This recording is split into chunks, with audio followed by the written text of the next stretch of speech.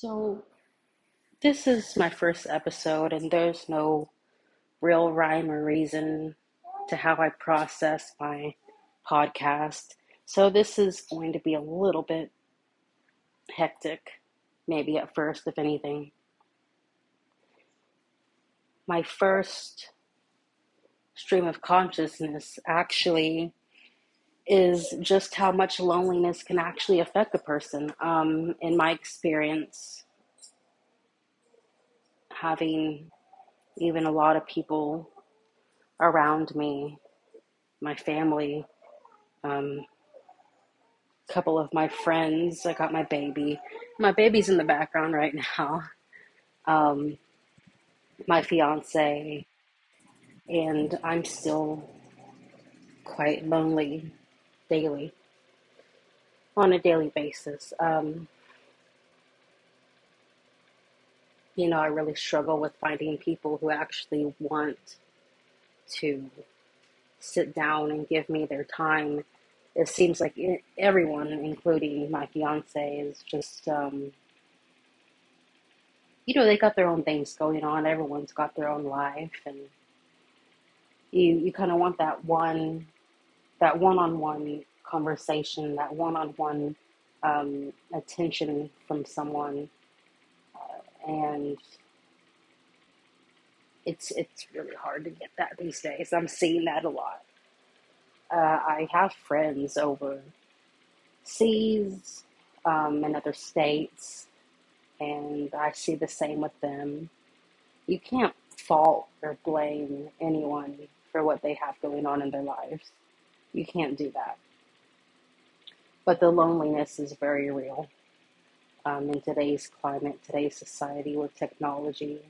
And it's not even that alone, it's just, it all goes back to one thing: priorities. And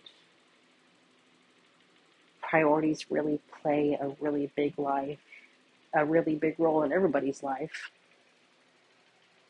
Um, I mean, you're not always going to be the priority to someone, and not to everybody, of course, but to be that priority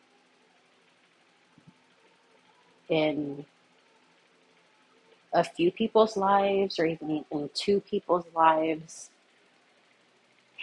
is really something that can change a person. Um, you know, because you have the priority from one person, that's great, but you can't put all of what you have onto that one person. You can't do that. It's not right. And I've learned that over time. Nobody has to tell me.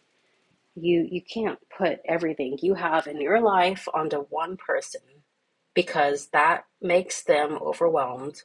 That makes them almost to where they can resent you in some ways. You need more than one person.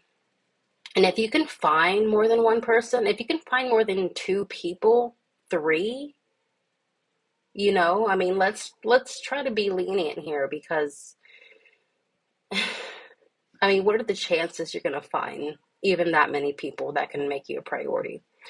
But